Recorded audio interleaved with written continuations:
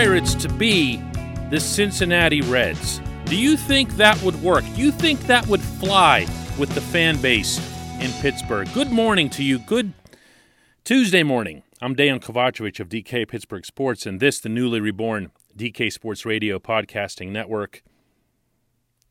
Ben Cherington last night traded Joe Musgrove in what wound up being a three-team trade between the Padres, the Mets, and the Pirates. The Pirates end up with 4 prospects from the Padres, 3 of whom were in their top 20, and they've got a really good system, San Diego does. And from the Mets, they ended up getting a catching prospect who's 14th in the Mets system. That is an extraordinary haul for Joe Musgrove. I'm trying to find a way to say this and to be nice. This was Joe Musgrove. This was a pitcher who was not even the Pirates' 3rd or 4th best in a season that saw arguably the worst pitching in more than a century for this franchise. This is Joe Musgrove who, in 2019 and 2018 and every other teen that he was with the Pirates, was maddeningly inconsistent. He'd start slow, he'd get hurt, he'd come back, he'd look like a house on fire, he'd finish strong, and everyone would go, "Big Joe's going to be back! Just wait till you see how Big Joe comes back." Then he comes back and it's more of the same. I'm not saying this to kick a guy on the way out. I've said this about Musgrove all throughout. He's someone who would drive you nuts because you saw the stuff. Not just the high velocity, but the off-speed movement. You also saw the character, the moxie, and everything else. Didn't matter. Didn't matter. He couldn't get results other than once in a great while. And when he did, it would be like, wow, look at Joe. He's got it all. Well, the Astros probably thought that too. And somehow, this player was parlayed into 5 prospects. I mentioned the pedigree of 4 of them. The 5th is a 6th-round pick from 2019. So again, someone else who's at least up there, that has some potential. The name out of the trade, if you can say that there's a name in a prospect for veterans trade other than the veteran, is a kid named Hudson Head, a center fielder out of the San Diego system. He was seen as their number 8 prospect, but with a bullet, meaning he was rising up their rankings in the system. There was a lot to like about him. The Padres system, as I mentioned, is deep. They have 7 players in MLB Pipeline's top 100. Head was the 8th, so he didn't make it. But again, he was on an upward trajectory. Cherington got himself a center fielder. He got more pitching. He got himself a catching prospect. The Pirates, need catching depth all through the system. They added all this for Joe Musgrove. And you will still hear and read and see people just talking about payroll. When are they going to show us that they're serious? This is what they're doing. This is showing us that they're serious. This is an actual commitment to winning the one and only way that you can win in a cap-free system. How much more of the Tampa Bay Rays do people need to see on a year-to-year basis to understand that this is the only path? Unless, of course, there's a cap. Everyone likes to keep living in this dream world, it seems. Not everyone, most everyone, judging from the feedback that I get. This dream world that things are going to go back to the way they were in like 1978 or something, and players are supposed to stay with your team forever and ever. There's either a deliberate misunderstanding or just ignorance of how baseball has changed. Maybe it's because people see the other two teams in town, the Steelers and Penguins, both playing in cap leagues, who keep all the players that they want. The Steelers have had Ben Roethlisberger for 17 years. They have the best defensive player in football in T.J. Watt. They're going to sign him for life. The Penguins have Sidney Crosby, Evgeny Malkin, guys they've kept forever and ever. And that's just seen as, well, that's how it is, because Willie Stargell spent his whole career here. Roberto Clemente did. It's just not reality. Teams that try to behave like that in modern baseball, who don't have the revenues, fall flat on their face. That's just how this works. That's the Reds. That's the Reds. Once every 4 or 5 years, the Cincinnati Reds will go on a spending spree. And they'll go and they'll buy up a bunch of free agents. They just did this last year. Mike Moustakas, a handful of other guys. They had some pretty penny put into some of these players. And they went out there. They were still the Reds. They won a little bit more. And then they got smoked out of the playoffs. They were nothing special. There are no quick fixes for low-revenue teams. There just aren't. Baseball doesn't function like that. The Reds have done some good things internally, but their focus at that point in time, last offseason, if they're telling the truth, is that they wanted to win the offseason. They wanted to get their fans to say, hey, good job, look at the Reds, they care again. Look at their payroll. They're serious about winning. And everybody all over baseball saying, look at the Reds, they're a player again.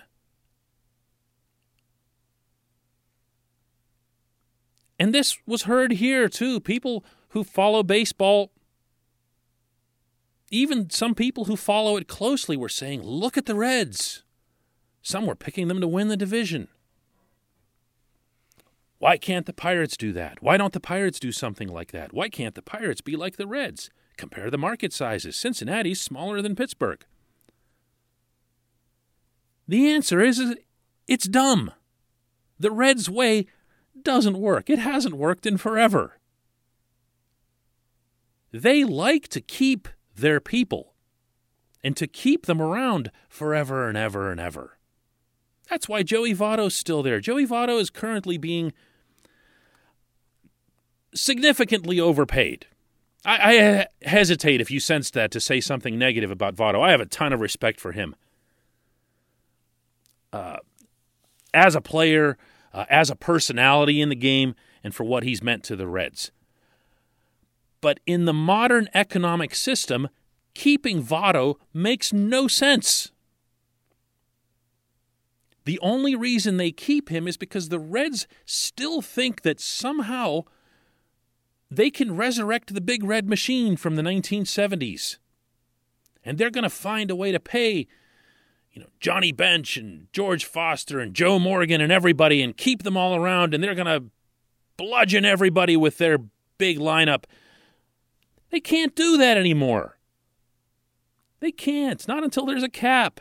Actually, that team would never have been kept together under a cap, so maybe not my best example. All that stuff does is win you talk shows. All that stuff does is get radio hosts who pay no attention to baseball for the most part to chime in and say, the Reds are serious! And the Pirates, of course, are not. Why not look at what's actually happening? Why not look at the Tampa Bay Rays? The Rays place zero priority on keeping a guy. Have you noticed that? And yet most of the remarks yesterday was, what's the difference? If they get good, these guys, and then they won't be able to keep them. It doesn't matter. It doesn't matter. You turn the cycle. You spin the cycle. People talk about that cycle now as if it's a bad thing. It's not. This is what the Rays do. They just had Blake Snell pitching for them, not nearly long enough, in the World Series. What did they do? They traded Snell to the Padres for a bunch of prospects. Why? So that they can keep it turning. They sent out one player, they got several back. Prospects that presumably they'll have done excellent homework on, know how to develop them, and then they end up with more good players than the number that they just sent to San Diego. That's how it works. They don't care what anybody thinks of it. Lucky for them, they got no fans anyway down in St. Petersburg. So they can operate a little bit differently than most teams. But it works. It doesn't work in isolation. As I mentioned, you still need to have a great eye for acquisition, a great ability to teach, a great sense of strategy, unlike what Kevin Cash showed in the World Series there at the end. The Rays do things differently, as everybody likes to say. But it works. They're in a division against teams with quadruple their payroll. Yankees, Red Sox. At times, the Blue Jays. Even the Orioles spend more than they do. But they're the ones who win. Why? Because they have found a way to work within the non-cap system. That's what the Pirates are doing here. They're loading up their minor league system at all levels. Entry levels, meaning at the very bottom. They've added players in single A, double A, triple A in a couple of cases. Those weren't very popular acquisitions, but you got to have some players in Indianapolis too. And in each case, they have prioritized ceiling. They're looking for players who can get better, who have a certain skill. Maybe it's speed or strength or agility or defense or whatever. Something where they see that the player can continue to progress, to get better, not just to mature and understand the game, but to actually become a better baseball player as they go. Not all of them will make it. Some of them will be complete failures.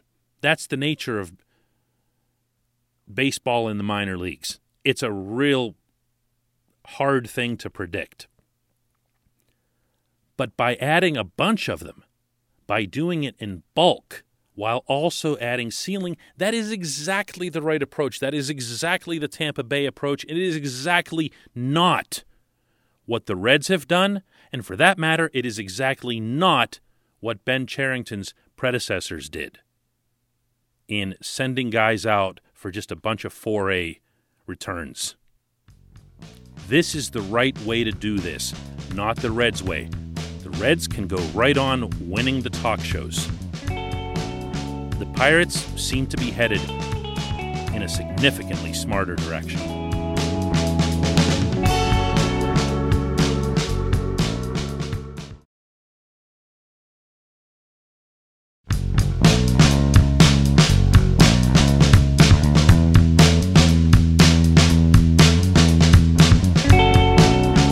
Back, it's time for Just One Question. If you'd like to submit a question for this show, you can do so by visiting DK Pittsburgh Sports. Find the article that accompanies this podcast and just place it in comments right underneath that. I have other ways I can get questions from you, but this is the one that I'm most likely to check on a regular basis. Keep them timely and all. This portion of Daily Shot is brought to you by our friends at Mike's Beer Bar and the sister eatery right next door, North Shore Tavern. They're on Federal Street, directly across from PNC Park and the Willie Stargell statue. They're open for business, meaning you can go ahead inside and enjoy your favorites from the more than 500 beers that Mike has on tap. That includes beers from more than 50 local breweries. Or you can go next door to North Shore Tavern and get their classic dish, steak on a stone.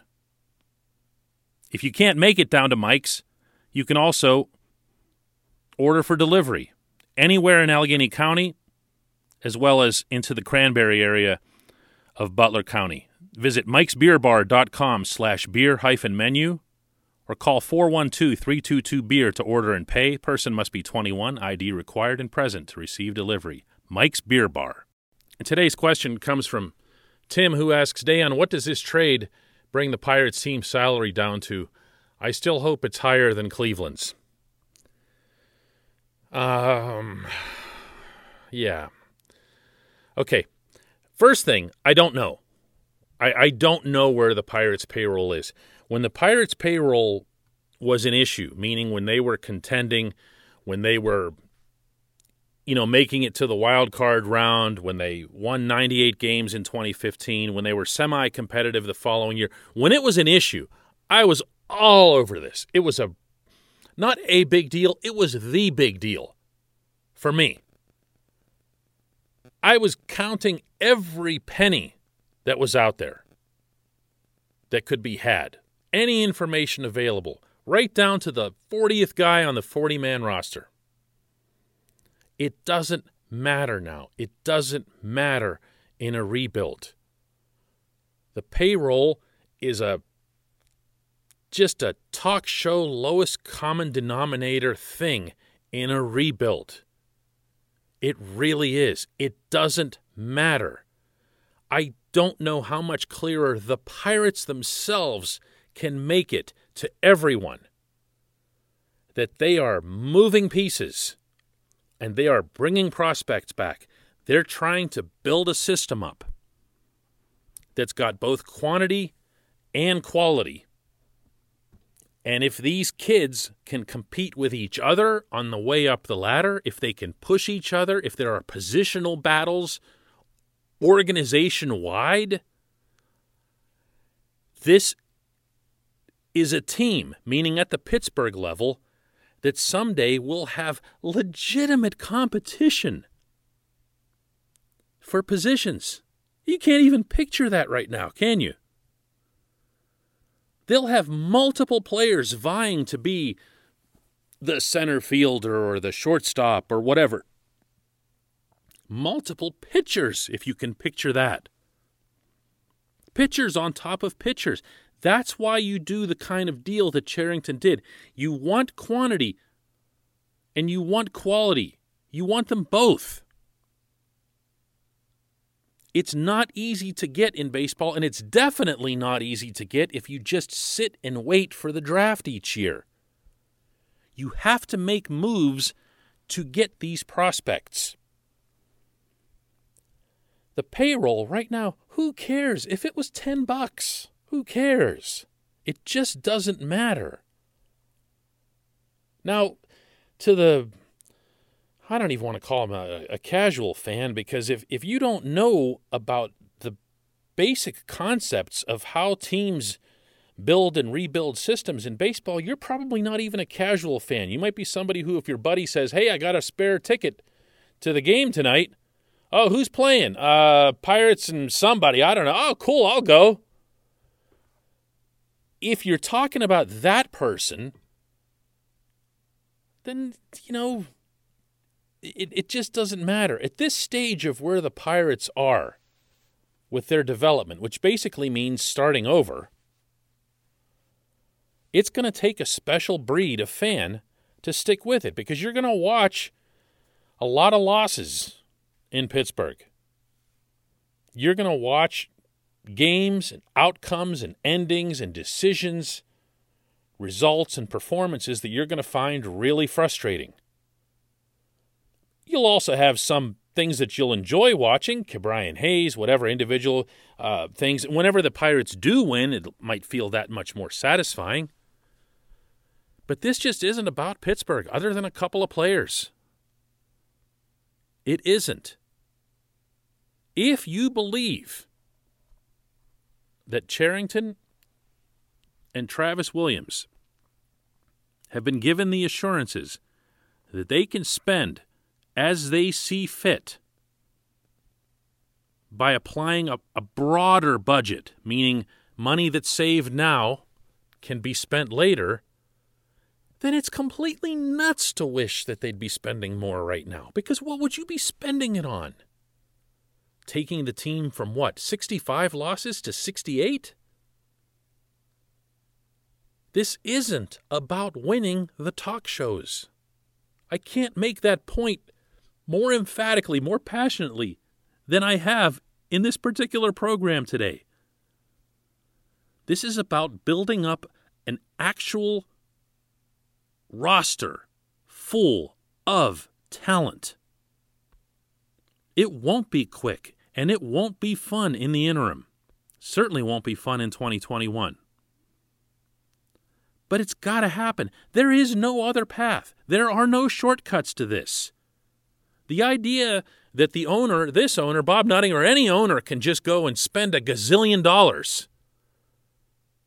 Like what, out of his pocket? Even if he had all the money that everybody's rumored to, that likes to attach the idea that he's a billionaire, which actually, by the way, he isn't. Even if he were to become the first and only owner in all of professional sports to spend his own personal money on payroll, it wouldn't do anything. Other than, win the talk shows. Hey, look at Bob. He's spending. Woo, it's about time. Who cares? Do this right. They're finally doing it right. They're finally doing it right, Tim. Thanks for the question. I'm not coming after you on this. I'm just this subject, sometimes feels like slamming my forehead against cement. Thanks to everybody for listening today. We'll have more on this trade and everything else tomorrow.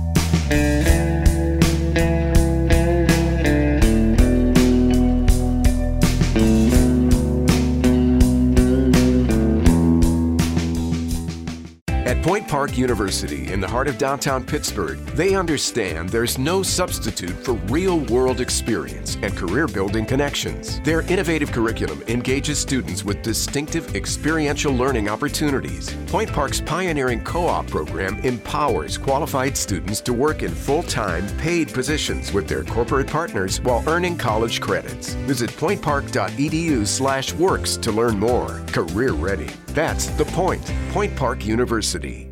Your front door, your car, your gym locker, your gun.